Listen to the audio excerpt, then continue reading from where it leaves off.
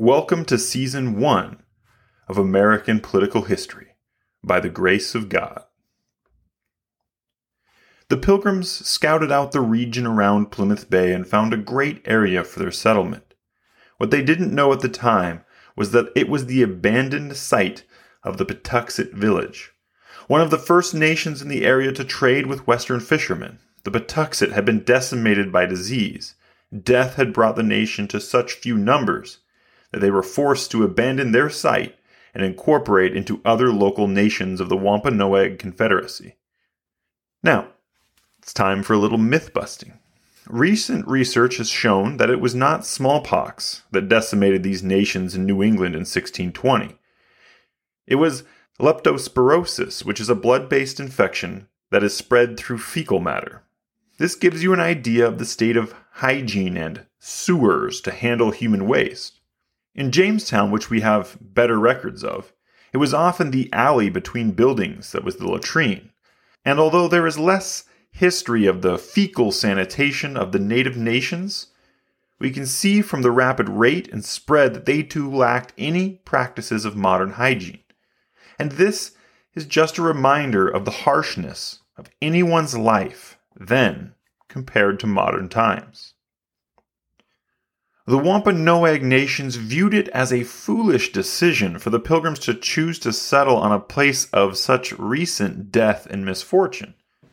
When the Pilgrims found out about what happened to the Patuxet, they said this was the will of God to open the land for them. Today, we go back and view this too often as a sign of racism or a lack of value placed towards the native lives. But that cannot be further from the truth.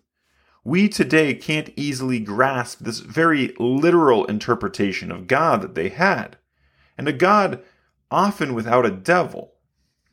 It was God that allowed the Pilgrims to have this wonderful site for their settlement because their calling was blessed by God, obviously. And when half the colony would die in the next 6 months, it was because God willed this misfortune. When the leader of the Pilgrims' wife fell over the ship and drowned, it was because God willed that misfortune on his family. Blessings were because of God, granted for piety. Death and misfortune were blessings of God as consequences for misdeeds, or so the parishioner could gain more sufficient piety with their time on earth. Religion was the dominant social construct with which the Pilgrims viewed the world. And that religion was of a vengeful Old Testament God that seems very unfamiliar to us today in our lives of affluence. As the Pilgrims explored the local area, they also found and pillaged some native grave sites of their stores of food because they were starving. They noted down where and what symbols of people they took these from, so that once they knew who they had stolen these items from, they could explain their desperation and pay that debt back. That was the respect that the Pilgrims viewed natives whom they had never met.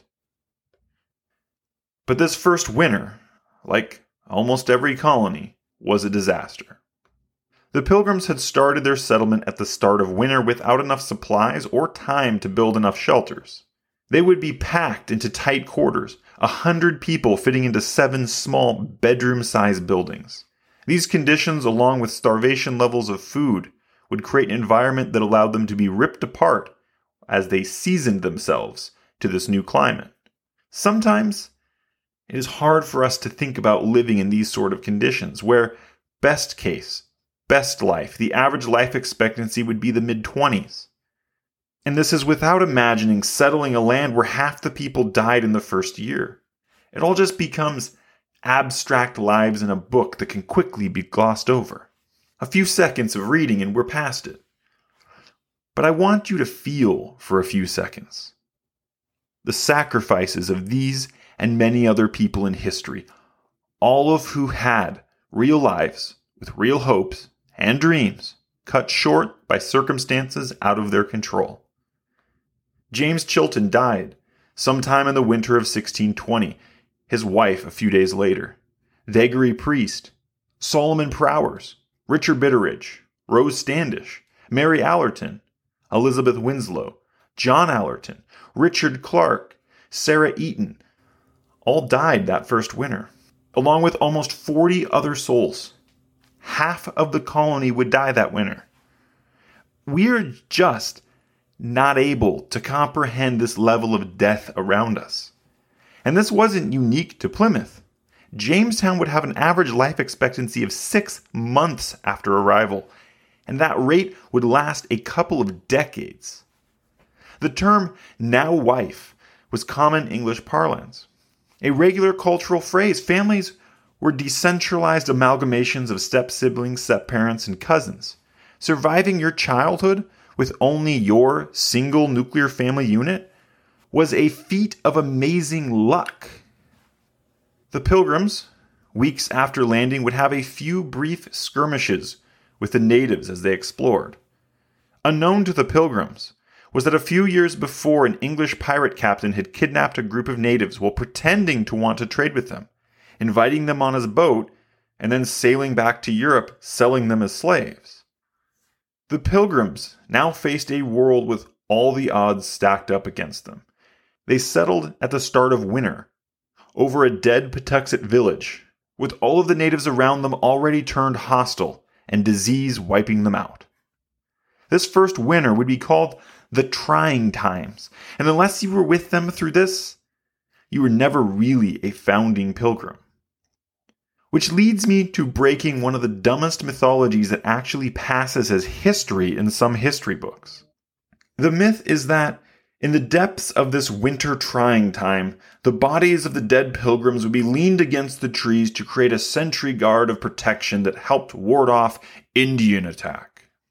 First of all, the English in 1620 always thought of the natives as skilled and impressive hunters. Do you really think that rotting scarecrows would fool trained hunters and woodsmen for months? Me neither. It's a ridiculous concept. Second, half of the pilgrims would die in a 5-month span, and the rest were violently ill or starving. But they still had to tend to the daily work for survival, as well as the sickly. In such a weak state, what they had to do was start unceremoniously dumping loved ones in the woods for the wildlife to dispose of. What do you think that they would say to their friends and family when they returned from those woods? "Yup, I dumped Sarah in the woods for the jackals." Or, "We left them in the woods so their spirit could keep us safe from threats, to watch over us, to protect us, while we endure through this trying time." This was a nice white lie that someone later mistook as factual history. And that's ironic and representative of our lack of respect for the intelligence and skill of the people that came before us. But while Plymouth was starving through the trying times, Massasoit, the sachem or great chief of all of the Wampanoag nations, was no fool. And he's personally one of my favorite people of this era. His first inclination was to just attack and wipe out these treacherous English. Their past crimes told him of their character. And this would have been a reasonable response.